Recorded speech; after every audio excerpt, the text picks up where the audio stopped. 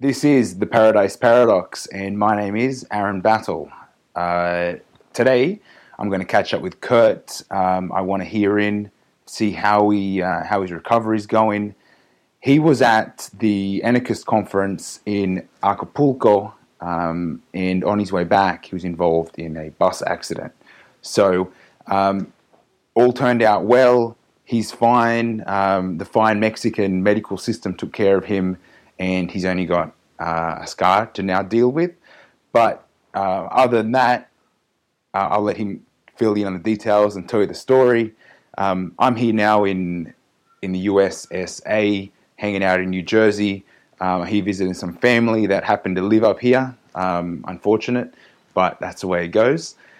So other than enjoying my time up here, I'm also filling in time because I'm waiting for a visa to go through. So I jump into that and tell you a little bit of a story on the hiccup, how that's all coming along. I know that everyone that watches this show is a little bit, maybe a lot, above the standard collective consciousness. So we all kind of understand and seek out these ideas to expand our minds. So, you're pretty laughing at me saying, visa issues. Yeah, I know. Kurt and I both agree that we probably shouldn't need to worry about dealing with that kind of thing. But, while we're here in this dimension, unfortunately, we do have these huge government bodies that look after the movements of people and like to stop people from walking across borders, which, again, who knows where that should exist. But needless to say, another good episode. So I'd like to take this opportunity to also thank everybody that's been donating to the show. We have donations coming in. Thank you very much for everyone that's donating. It's more than just a little love for money. It really shows that people are tuning in, enjoying the show, and throwing a little tips our way. So that's pretty cool. Also, if you jump on our website, www.theparadiseparadox.com, up the top, pretty close to the middle, you'll see a link to PP t-shirts, Paradise Paradox t-shirts. We have a couple up there now, a lot more to come, but featuring the Real Money t-shirt, which is the silver, the gold, Bitcoin right in the middle. Anyone that's into sound money would love to get one of those. And if you just want to promote the idea of moving out of fiat currency and storing some wealth in some real money, bam, now you can buy the t-shirt.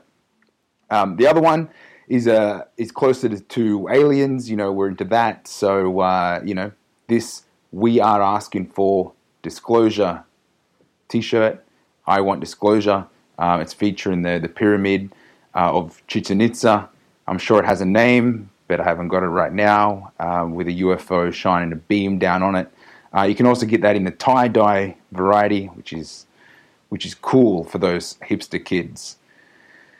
I think that's about it. So let's hear Kurt's story and hear a little bit from me and this visa. Enjoy the show.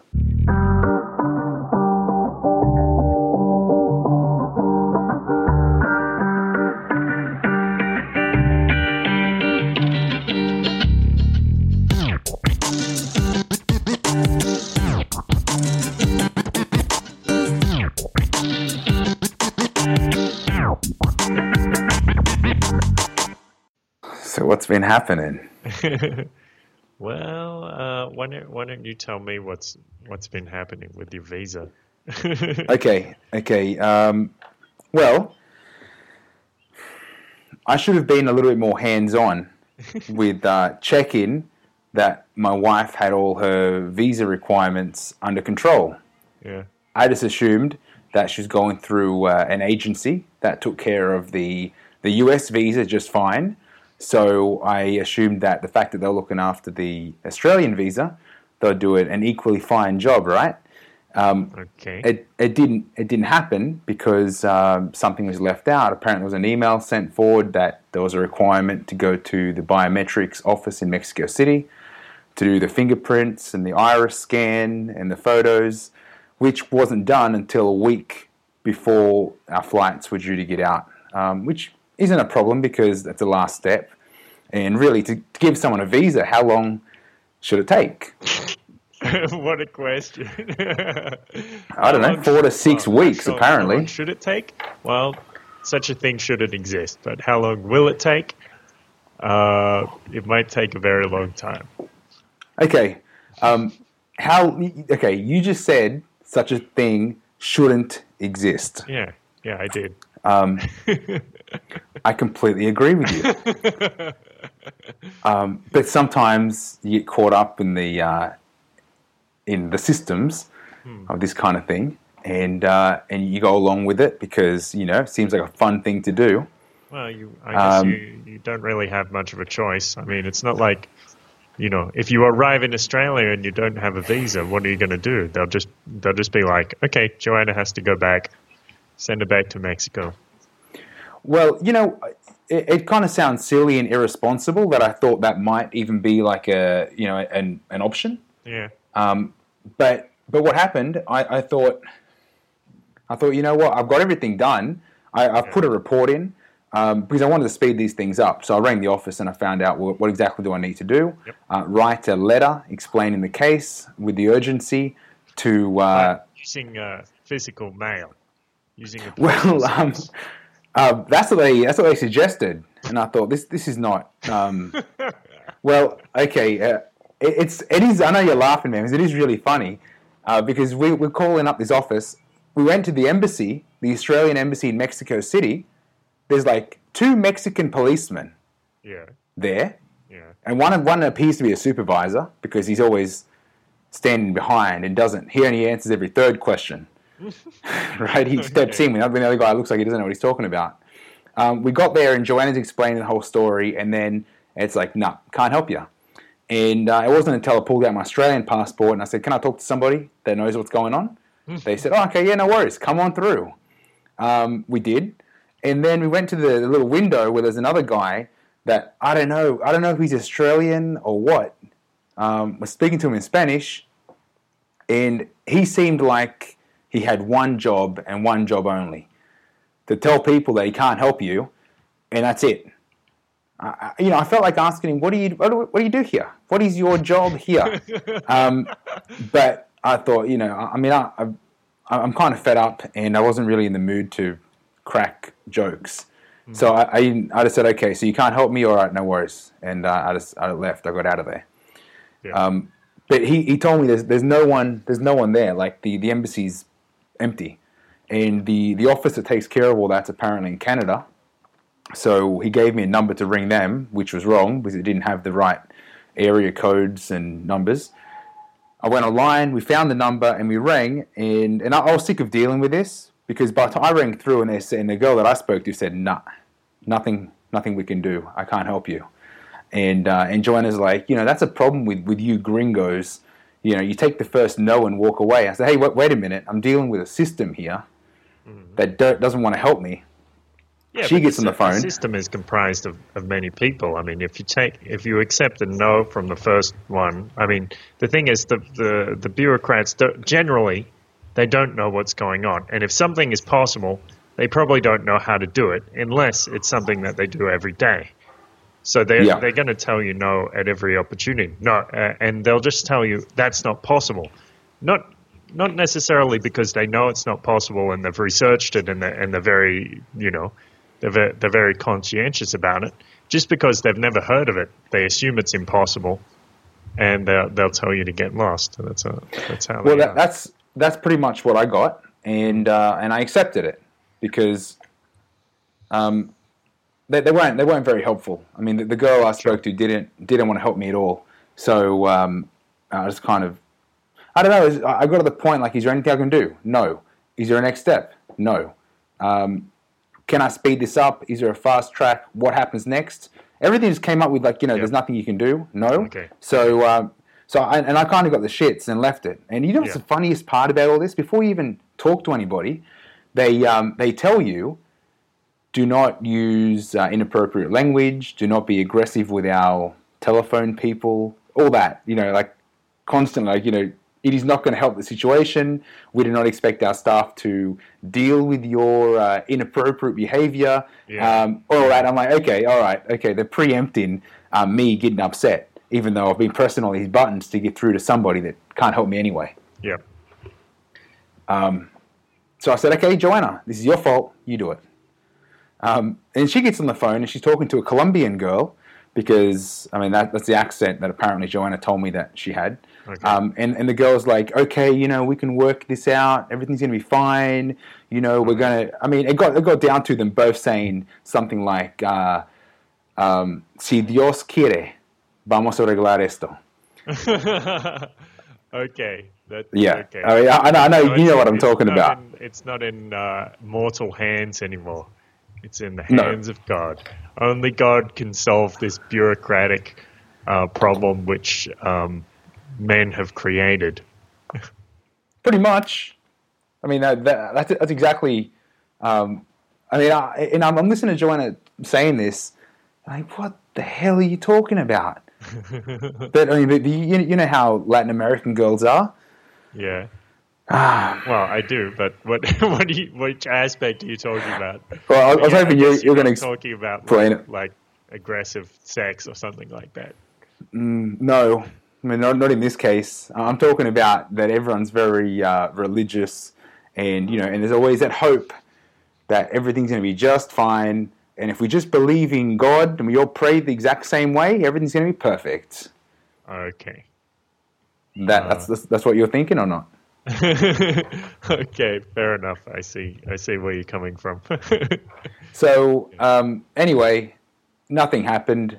It's been almost 2 weeks, and I'm still waiting for a visa.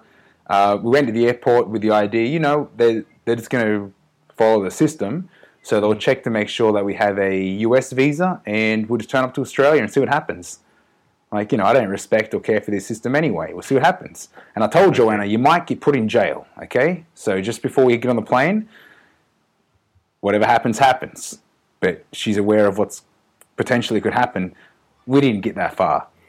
We didn't even get our luggage on the way table at the airport. They told me the system doesn't print the tickets if you don't have a electronic visa. Sure, it doesn't. Yeah, that's what I was told. But the guy that was representing United Airlines, like the manager or whoever, was such a douchebag. Like, I'm talking like the worst.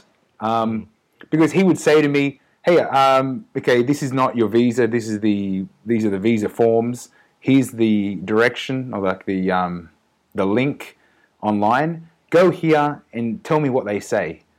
And we're in a Mexican airport that doesn't have an internet cafe. I didn't realize till later there's internet available everywhere. But anyway, I pretty much knew that they weren't there to help me. Nothing was going to happen.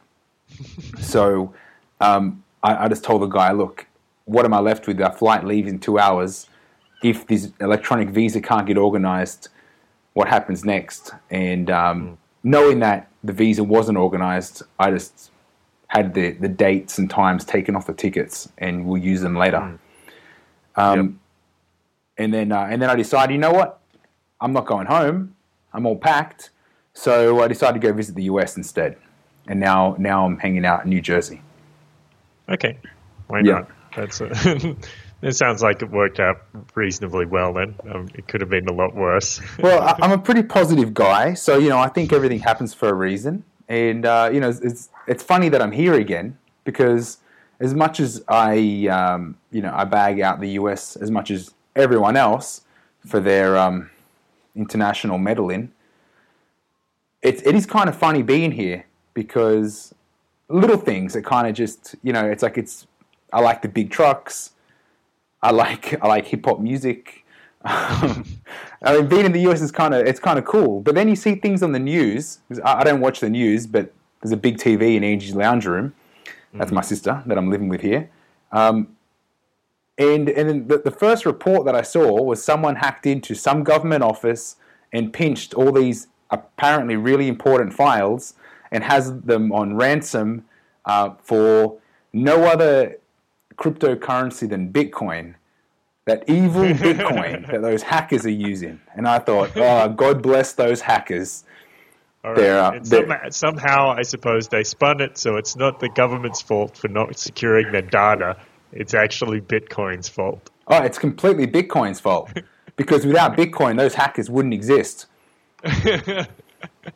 Yeah, and without a monolithic organization stealing or forcing people to give up their data, that server wouldn't exist. So, but then the next thought came through was, what happens if the US, this office doesn't give them the ransom that they're after?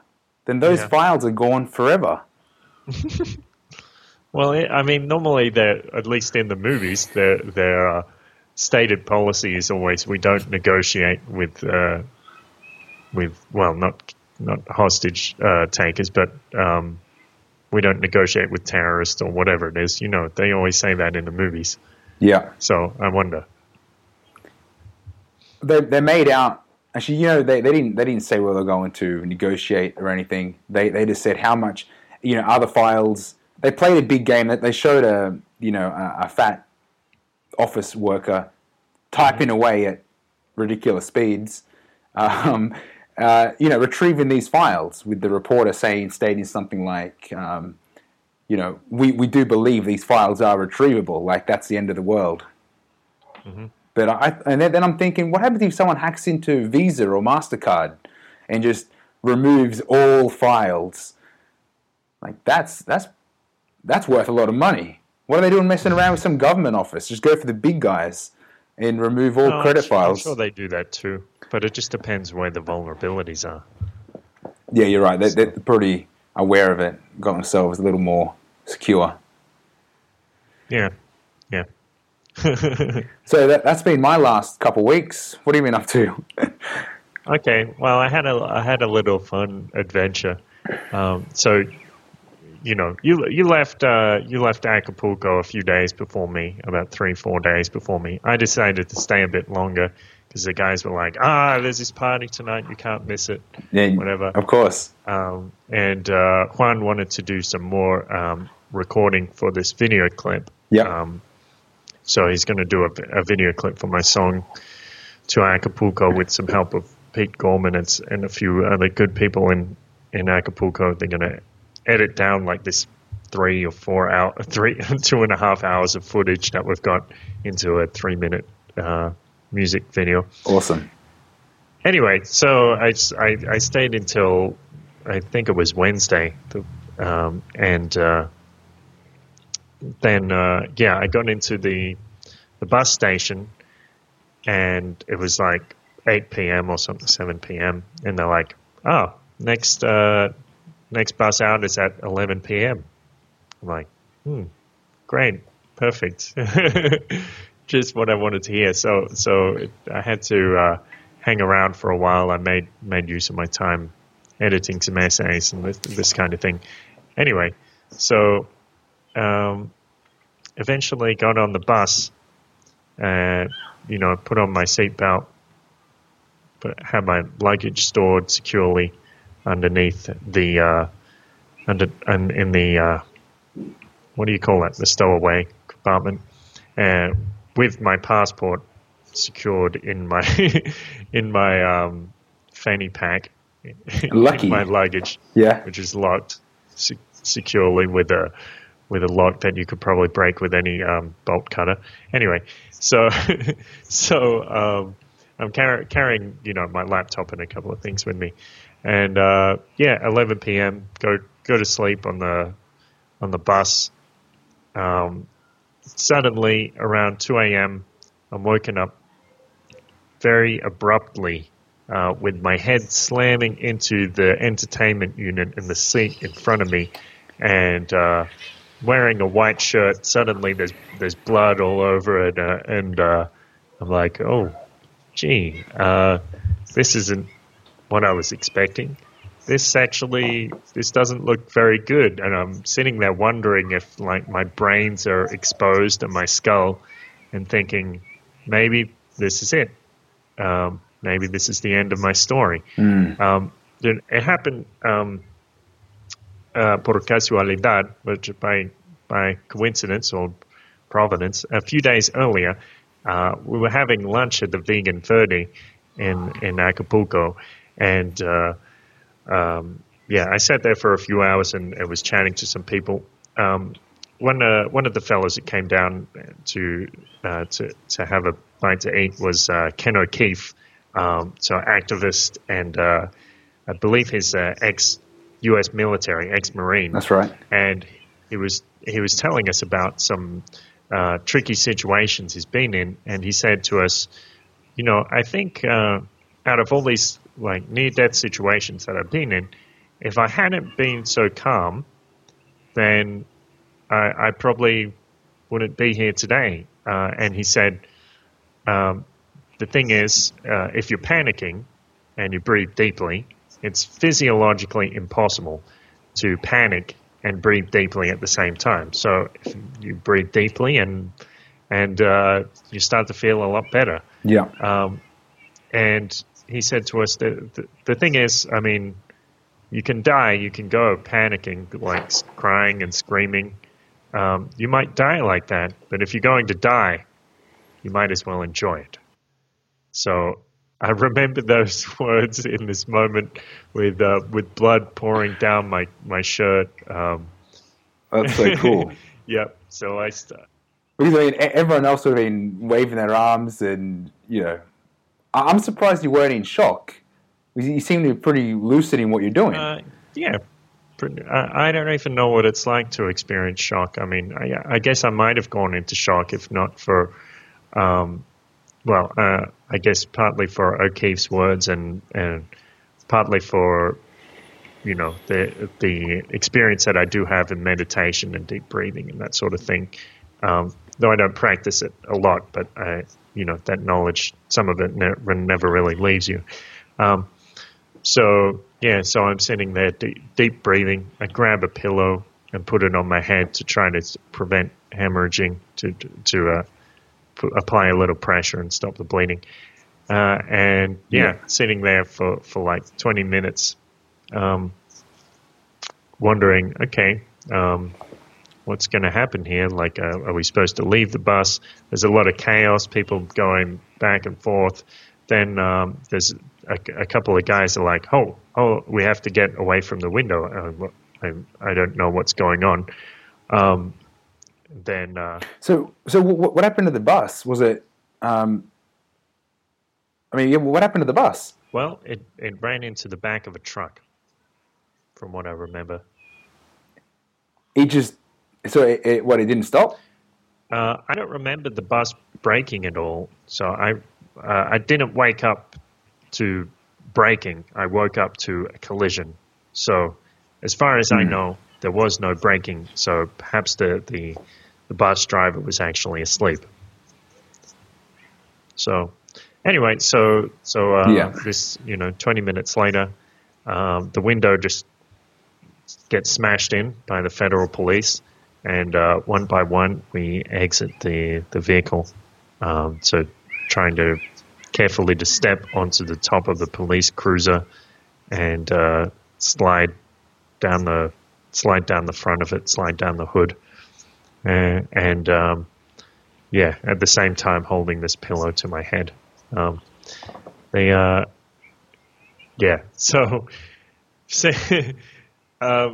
Action man, that's crazy. Yeah, it's a little crazy.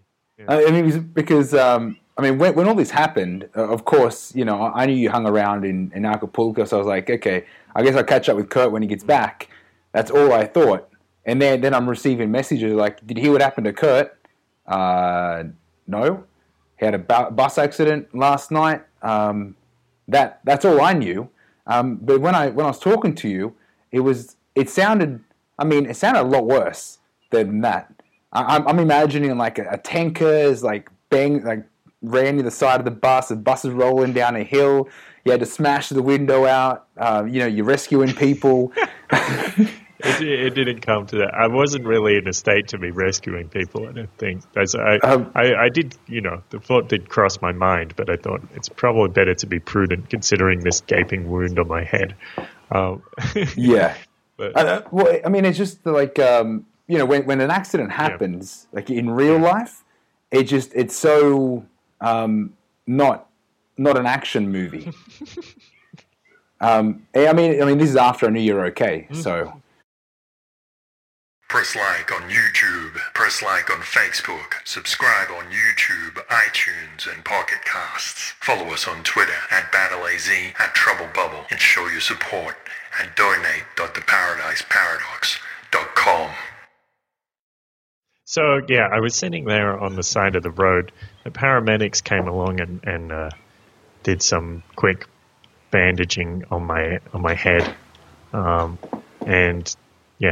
I don't know. They didn't actually tell me how serious it was. So I was still thinking, is this a mortal wound? Is my brain out of my skull? Well, I think he did. He poked at my wound just a little bit to make sure it was like my skull wasn't cracked open. So of course, naturally, okay, right? I guess it's all right then. Just give you a hard knock. How's that for you? That's okay? Does that hurt? Finger in the eye. So I pulled out my phone. I'm like sitting there on the side of the road in rural Mexico with my laptop out so I can charge my phone. And sending a message to my lady friend Carla and telling her to let you and let my parents, my family, my brother, that I'm okay. I did feel a little let down that you called or you messaged Carla first and not me. I was like, I see what's happening here. Because you never fucking answer your WhatsApp. That's why. Okay, you got me. That's the only thing that works. The Facebook isn't reliable when I'm in the middle of nowhere. Yeah. Anyway, neither am I. Do not call me if you need help. I'm sleeping. Phones are off. I'm MIA. But you know me well enough. You know that. So yeah, smart move. Anyway, so I use it's like 2:33 in the morning by that stage, and I messaged Carla and I'm like, little problem.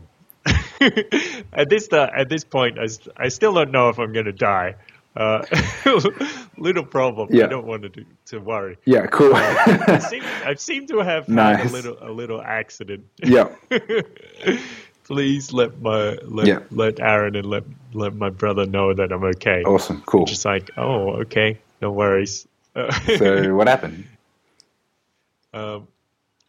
Sorry. Did she ask you what happened? It's like it's not just let him know I'm cool. We're good.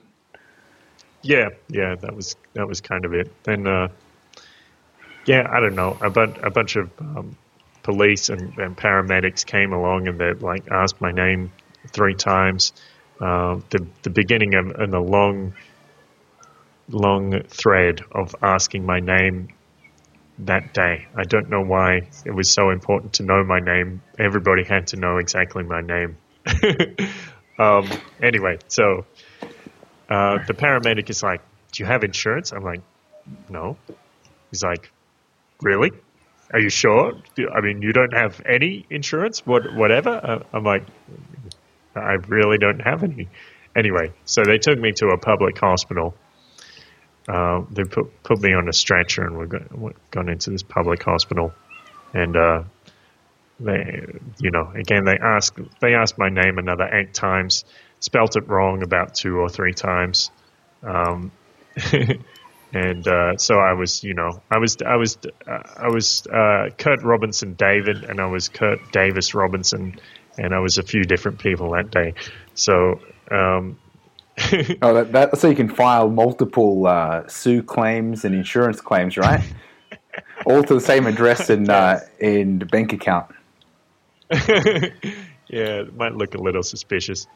Anyway, so it's a public hospital, but it was for some reason this hospital is laid out like a labyrinth. So if you try to figure out your way through it, like if you want to get to the radiography section, you have to walk through about 3 clinics and past a couple of beds and through a few hallways that double back on themselves and all this kind of thing. I think that's. But anyway, I think that's just the way Mexican architecture is set out. Because I'm not sure if I've commented to you, but have you noticed there's always the doors are always in the middle of the room? They're not like at the sides to maximize room space, and you need to walk through one room to get to the next room to get to the next room. Yep. So it's a common just thing. a Mexican thing. Yeah. But I mean, normally I kind of understand because it's like you have the courtyard in the middle of the house, and so you do have to. There's no hallways because that's just too much work. So you just put from door to another door, like through a bedroom or through a living room or whatever. Shortcuts. So you can keep the courtyard out there, and you don't have to walk through it when it's raining or something like that. Okay. So there's kind of some logic to it, but this hospital is just, I don't know. It's like that death museum in Chicago or whatever, where you have stairways leading to nowhere and trapdoors in the middle of the floor or something. Yeah, so they turn the courtyard into a lunchroom, and it's off limits to the public. I guess. That would probably be a good design choice. Yeah. Anyway, so I'm laying there, and the doctor or the surgeon comes in and stitches me up, and she's like, "Okay, so I'm going to apply some anesthetic. For a moment, it's going to feel like I'm rubbing chili into your wounds. After that, it will be fine." I'm in. Give me 2. Yeah. Yeah. So it did indeed feel like they were rubbing chili into my wounds, but just for a minute or so. And then, she's still like 16 stitches, I think was the final count, and so put on a bandage. I hope everyone else can see the sweet scar on your forehead, because I mean I had to get a close up look. Are you pretty happy with the work, like with the job there? It's okay. I mean, I've seen better, I suppose, but I think it's all right. I mean, it looks pretty serious. Like, it looks like it's like half a centimeter of like red in the middle there. Yeah. I mean, it's a good, strip. There's also this. You probably can't make it out very well on the camera, but there's actually a dent in my forehead right there. So that's one for the ages. Anyway, so I was lying there on the table while the surgeon stitched me up, and I thought, things could have been very different. Maybe there was a chance that I might not have survived. Like, for example, talking to one of the other passengers, Alfredo, he told me about how when he hit his head, he was immediately knocked unconscious, and so he was unconscious from the moment of the crash until when the police smashed the window open. So I thought, if I were bleeding, if I hadn't grabbed that pillow, and unconscious, and if the police hadn't got there as quick as they did, you might have bled out. Yeah, could have been a problem. So, I was laying there on the table, and I started weeping, and the surgeon was like, "Are you okay? Do you need more anesthetic?" I'm like, "No, it's fine. I'm just glad to be alive." And I thanked her for everything she was doing. And she's like, "Oh, that's fine. That's what I'm here for." Very, very humbly. Nice. They did an X-ray. It was kind of funny because they did this X-ray. They didn't tell me my results there. So I'm just sitting there with an IV in my arm, like I'm in a waiting room for another 3 hours or something, wondering what the hell I'm going to do, and everybody's asking me for my ID. My passport is in my luggage, which they told me they couldn't get out. I'd have to collect it later. Anyway, so so they didn't give me the X-rays, except later they offered to put them onto CD, so I still have them here. And it looks like my cranium is still in pretty good shape. Lucky. Yeah. So, yeah, I paid for the medical treatment. It's a public hospital, so they only charged me like $20 for the X-rays. No way. And the stitches and everything, yeah. And, the prescription for some antibiotics to prevent infection. I laugh because I just yesterday we were talking about medical care and healthcare, and I don't know, there's a big thing going on here in the US. As much as I'm not interested, and I try not to get involved with this president, candidates, and everyone's throwing lies at the TV like you wouldn't believe. Apparently, healthcare is a big deal here in the US, and I recently found out how much my sister pays per month for healthcare for a family, and it's just, I nearly threw up. It's like, with what you're paying for healthcare, you could support the Paradise Paradox for the rest of time, and we could both quit our jobs. It was that bad. We could probably buy a house. Wow. And live well. Well, I don't want to say because it's embarrassing, but Kurt, I don't think you'd believe me. Yeah. So here you say $20 for like emergency care. It's like, why would you pay for insurance?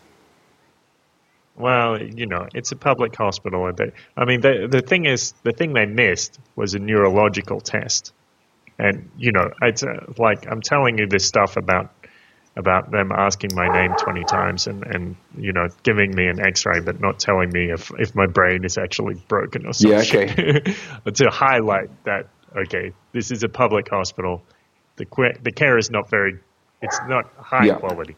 I think, I got lucky, the woman who stitched me up was very competent, but at one stage, sitting there waiting for treatment, a woman came out and said, well, look, my daughter is in labor. She's got to have a child, like right now.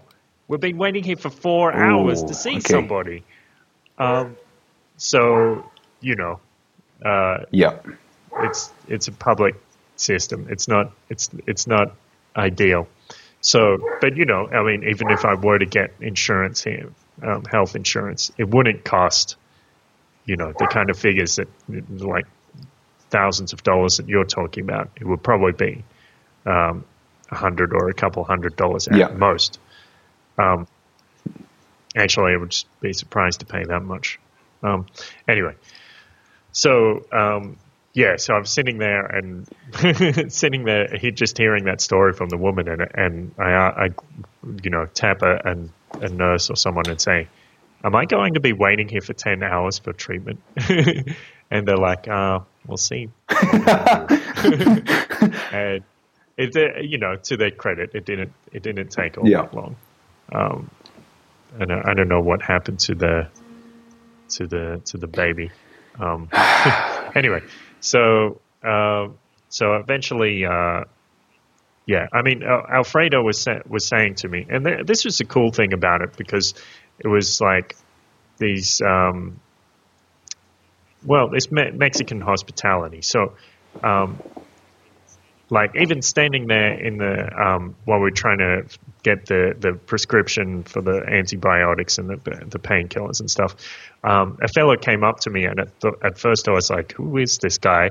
And he was just asking how I was and what happened and this and that, like after about 30 seconds I let my guard down, because I realized, okay, actually he's just a friendly Mexican and he wants to help. And he said, if you need anything, just ask me. I'll see what I can do. And that was the first of 3 or 4 times that happened that day, just out of nowhere. A stranger came up to. Yeah, that's really. I mean, anyone that goes to Mexico for an extended period of time, gets to know that's how Mexico is, and people aren't there to chop your head off and sell your kidneys, like the Yes. mass media news would let you believe. But people actually do have a heart in the right place where they want to help people, and they didn't even realize that Mexico's painted with such a bad taint. And I mean, you and I know that, but I mean, they still keep pushing these stories where people are scared. I mean, tourists go to Mexico and they all run from their hotel room to Walmart, where these are like green zones, and we're all playing tips. Where Mexico is not like that at all. Yeah. And it's kind of funny because people in Latin America, I guess they have no idea that this hospitality isn't normal. It's actually an exceptional level of friendliness. Anyway, so I was there with Alfredo and another one of the passengers. I think his name was Manuel, and so Alfredo was helping me out, and he lives in Los Angeles, but he's a Mexican born, and he's just in Mexico for a little holiday, and he was saying to me like, oh, you shouldn't pay because this is the bus company should pay for this, but unfortunately we couldn't get that figured out on the spot. But the other fellow, the other fellow had a cousin who was in town in Cuernavaca, and he was a pastor, and he was like, well, let's I'll help you out as much as you can. He gave us a lift to the bus station in Cuernavaca where we're supposed to pick up our luggage, and there we actually met another fellow who was affected by this. I think his daughter was in the crash, and he was there, and it's like a big commanding guy, and it's like, well, you need to tell me where I need to go, and this and that. But he offered us a lift to the government department. Now, this is just, I mean, this is a clusterfuck of bureaucracy. Like, why the fuck do we need to go to a government department like the Ministry of Transport or whatever the hell it is, just to make an insurance claim? Well, we need to make a public denouncement towards the bus company before we can receive any of our claim. Like, because this is where the insurance came in, because the bus company, when you have a ticket with a bus company in Mexico, it's normally is that all of them or just the good ones? I don't actually know. I've never actually looked at the terms and conditions. Yeah, neither have I. How unprepared I was, I suppose. Yeah. Anyway, so at least Coastal Line has it, and I mean, you said Primera Plus. Yeah, well, I know. Actually, I noticed when I was looking at the ETN ticket, it's like on the back. It's got terms and conditions of seguro, of insurance. But I mean, I don't exactly expect. I mean, what do you expect them to cover? But how many days was this after? Like, you went to the office the next day? Yes. Well, that depending on how you look at it, like the crash was around 2 a.m. I went that day, so I'm on about 3 hours sleep, and the hit in the head. Point. So it's actually my ticket there. It has the conditions on the back. I guess that's a keeper. Look at them later. I mean, the souvenirs that I could have died this trip, like that ticket. Jeez. Yeah, maybe I will put that up. I'll frame it. Well, just about that. With packing my stuff, I got a little envelope with a few not like receipts, but with tickets like that. And I think if I get, this is kind of weird, homesick, it's like, that time capsule. You look at the ticket again and go, I remember in Acapulco 2016, it was a great trip until I left, and that happened. The best. No regrets. But yeah. So anyway, this bureaucracy. We went to these bureaucrats and we're like, well, the lady from Costa Line office told us to come here, and she's like, I don't know, and we were like, okay, this is exactly what I expected to happen. The guy was actually there. He approached us and said, this young guy, about 24 years old or so, and he came up to us and said, were you guys in this crash? I'll sort everything out. And this guy was very helpful, though very inhibited by this bureaucracy as well. So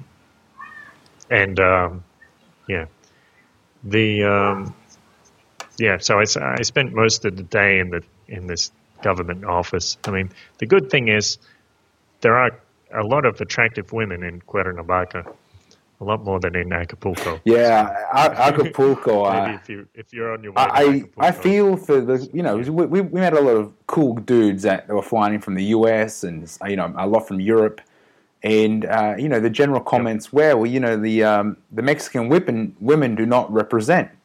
Like, we expected something different. I was like, well, Acapulco's not the place, and it really isn't at all. Yeah, I don't know. I mean, some people were saying that, but it's definitely in terms of I try to count it in minutes. Oh, cool. Yeah. So, how many minutes does it take walking around a city before you see a woman where you might stop in your tracks, and I'd say in Acapulco it's probably 20-30 minutes before wow. Yeah, that's impressive. Yeah. Okay, so yeah, or at least maybe not quite wow. Okay, but that's interesting. So, right. Well, 7, 8, 9, 10. Yeah. Something that's going to pique your interest. Nice phrasing. So how would you compare that to Guadalajara? So Guadalajara, I'd say, is a bit 7 to 10 minutes. Yeah. Yeah. Medellin is 2 minutes. I am interested in going to Colombia. That'd be interesting. Yeah. Yes, of course. It was actually her idea. Of course. Oh, okay. She loves to make fun of. Well, that's because I only recently found out that everyone at her work makes fun of her because apparently she has what appears to be a Colombian accent, and I think it's just because she's got fatter cheeks, and it just sounds that way. I've never noticed because I never knew what a Colombian speaks like. Yeah, well, depends where you're from. But I think, she normally makes fun of the Paisa accent, like the Medellin. Which I think is very cool for anyone that speaks that way. I'm thinking I might go down there for a little while just to pick up the accent. That's cool. Yeah, so the cherry on the cupcake was, I sorted out all the bureaucracy and they told me where my luggage was going to be there at the bus station to pick up.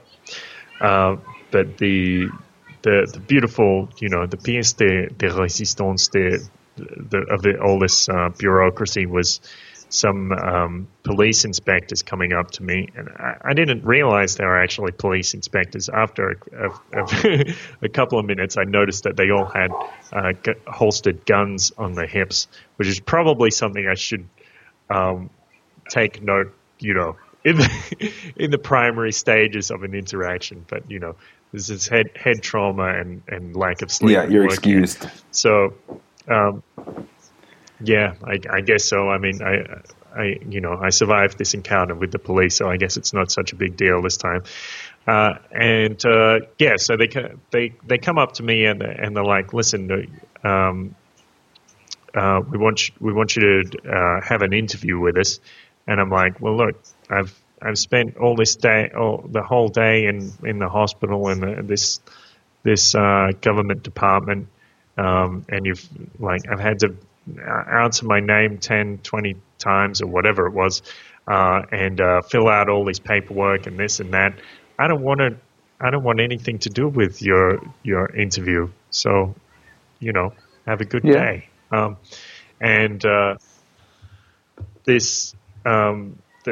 They're like, okay, well, or there's one in particular. I mean, two of them were rather passive. There's three of them, and one of them is like alpha male or whatever. He says, oh, okay, well, just come with us and fill in the sheet and sign it to say you don't want to talk about it. And I'm like, you want me to fill in a sheet to say that I have nothing to say? Well, how about I just don't say anything and we'll leave it at that. All right? I don't want any papeles. You said that? It's not my business. That's you guys' business. Cool. Yeah, no, that's, I mean, they need to understand, right? Yeah. But this guy, I mean, they kept applying this pressure on me, and eventually, I'm asking them like, okay, well, listen, you keep asking me to do this thing. I actually don't know why you want me to do this. What happens if I refuse and I just leave? And one of the inspectors is like, well, that's your right. And the main pig, the actual pig, the other two I wouldn't describe as pigs, but this pig is like, but don't say that. Don't let him know he has right. Shit, okay. And it's like, well, if you refuse to do it, then we might have to do some kind of. I don't know what he was saying. He used the word retener, like retain, and I thought, is he threatening me? Like, is he saying he's going to detain me? And he's saying he needs to retain the bus drivers. I was like, I don't know what you're talking about. This is all in Spanish, and it's a whole like I'm pretty sure, like, even with the head trauma, even with my my mediocre Spanish at that moment, I'm pretty sure he was just talking nonsense and just trying to fast talk me and intimidate me and a few other things.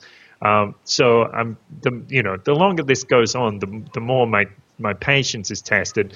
So I mean, this is kind of funny too, because I managed that morning to maintain my head cool in a very difficult situation. But this fucking pig comes up and starts bothering me. I start to get very, very frustrated. So, I don't like being told what to do. I mean, the insurance fellow, the guy from the bus company is like, well, did you fill out the papers? I'm like, no, I didn't fill them out. I mean, you talk to police, nothing good comes from that. And he's like, yeah, that's true. Common understanding. But anyway, this the insurance fellow is like, well, just fill it out, just write that you don't want to say anything and sign it, and that's kind of the end of it. But the pig is like, listen, you got to do this, you got to do. And at no point, I don't think at any point did he actually say to me, you have to do this, or you have to sign this, or because so this is the fucking awful manipulative language that's used by authoritarians and bureaucrats. He would have known. He would have known he can't say that. Yeah, exactly. He's not going to say something which misrepresents a situation. But he's going to say a whole bunch of stuff which barely makes sense and hope that I misinterpret it or something, something like that. It's like this sleazy sales pitch thing. Okay, we'll take a break. Press like on YouTube, press like on Facebook, subscribe on YouTube, iTunes, and Pocket Casts. Follow us on Twitter at BattleAZ, at Trouble Bubble, and show your support at donate.theparadiseparadox.com. Cool. Okay.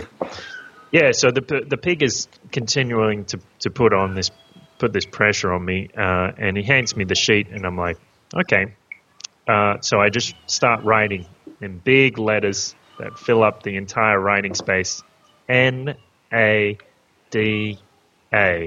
and the pig is like, does this guy think I'm playing? ¿Crees que estoy jugando? And I'm like, yeah, I do. I do think you're playing. I think you're messing around. I ask you all these questions, and you give me this runaround. You're not going to answer my direct questions with a direct response. Yeah, I think you're playing. Nada. Nice. So he was kind of taken aback from that. He didn't really know what to say.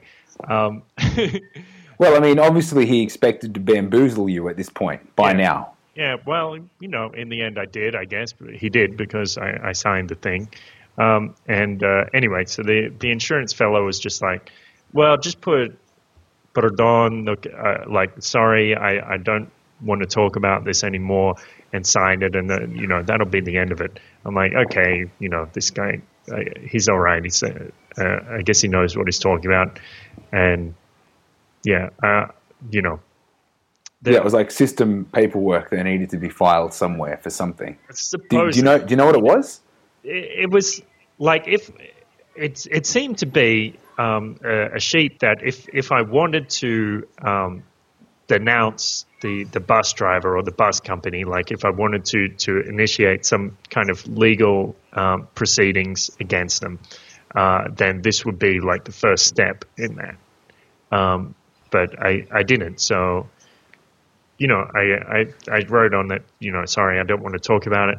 I signed it. I considered writing under duress above my signature. In the end, I didn't do that. Anyway, so that was the end of that. Got my luggage and gone on the bus to Mexico City and stayed with my friend Alinka in Mexico City, who helped me out a lot. So it's good because I mean it's a terrible situation, but and there are so many people willing to help, and it would have been a lot more difficult if there weren't so many people willing to help. Even just the feeling of being in good hands or being calm, allows you to think a little bit better, I think. Mm-hmm. Yeah. Because, it is pretty terrible. And I guess maybe in the early days of me traveling through Mexico, I did feel like, oh no, everyone's out to get me. Mm. I can't talk to the little old lady on the corner for directions because she might want to body traffic me or something. She might want to kidnap my good corneas. Something like that. It was like it's a pretty horrible feeling. But Mexico is, as you say, Mexico is pretty cool. I mean, and you're a tall white guy, so if anyone's out to get somebody, you're the target, right? Right.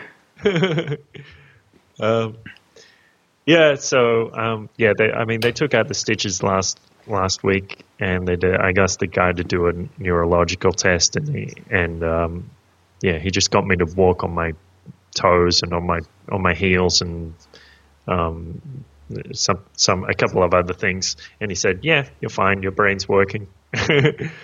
I used this stuff to reduce the scarring.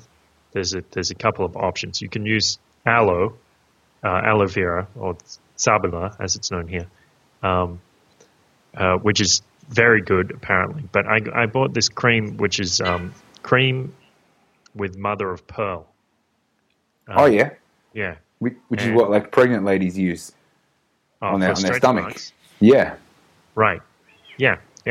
So apparently this stuff is like, well, what I've read, it sounds like the effects are like almost like magic. I mean, if you apply it every day for 2 or 6 months, 2 months for a fresh scar and 6 months for an old scar, and it just eliminates it. Is that what you want though? Because I mean, someone with a beginning a hip hop career may, as a rapper, you may want to keep the scar. So they can call me Scarface. I don't know. I mean, I don't know. Do you like that name? It's already taken. So. Oh, okay. Yeah, you're right. They already made a movie about that guy. Well, they made a movie about him, and then a rapper took his name and used that. So, yeah. So yeah. Use the cream, man. Get rid of the scar. You don't need it. Yeah. I don't know. I'll see how it looks after a month or so of using this cream. But I'm not particularly worried about it either way. I mean, it looks kind of badass. But yeah, it's all good. Well, you got a haircut as well. I only just noticed. That's one way of putting it. So what they did is because you didn't go for the style. It was like Kurt got a haircut.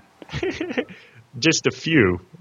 So just because the cut extended past my hairline, they had to trim a bit of hair away to stitch me up. That's it. That's all. Okay, cool. Yeah, it was with the light coming through on the camera. I couldn't really see. I just noticed your hair was shorter, but I only just noticed. Right. So they've shaved a bit of your head up as well. Yeah, just a little bit. Yeah. Okay. Yeah, but I'm happy to be alive, and as I said a few weeks ago on a quick video I did, the thing is, I mean, you can take these experiences and you can say, why me, and play this victim mentality, or you can say, there are so many good things about this.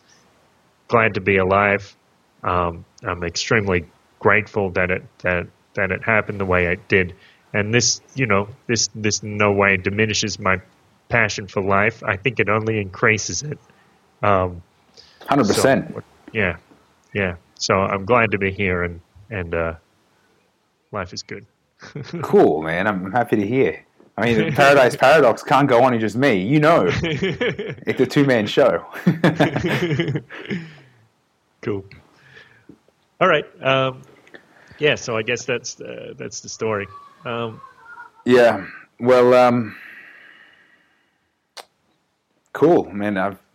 I'm here in New Jersey. You're still in. I'm looking at the sun, man.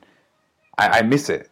Even though New Jersey has the warmest weather on record, which is good. Because I expected to come into like shoveling snow.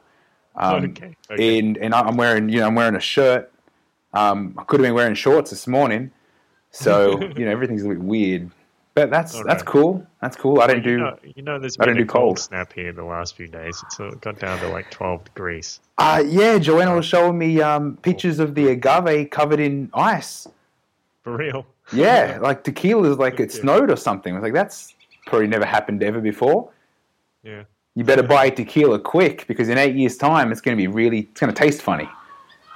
No, isn't that a thing they do with wine, like frozen snapped wine or something, frozen snapped grape that turned it into wine and it changes the flavor? Well, that's the thing. I don't know if tequila is going to taste good if it's been frozen, because you know how you leave the beer in the sun and like the beer gets burnt.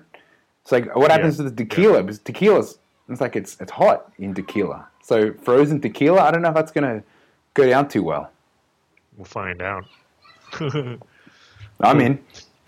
So head on over to theparadiseparadox.com. You can look through our old episodes. We appreciate it if you send us some tips our way. That'll cover my medical expenses as well as my bus ticket back from Acapulco and Aaron's rearranged flight to Australia when it Yeah. finally comes. I'm going to need help. I might stay here. Either way, tips are nice. Yep. And so I put you saw I put the UFO shirt up on Spreadshirt the other day. In the tie-dye blue, it looks awesome. And in the black, I think. The pink, I'm a little wary of. Pink UFO. That sounds like a euphemism if ever I heard one. But for the chicks, all good. Yep. So check out the T-shirt designs. At least have a look on there. So go on to the ParadiseParadox.com. You can see the link for the T-shirts. And lots of love. Anything else? Just to keep shifting. Yeah. All right. Peace.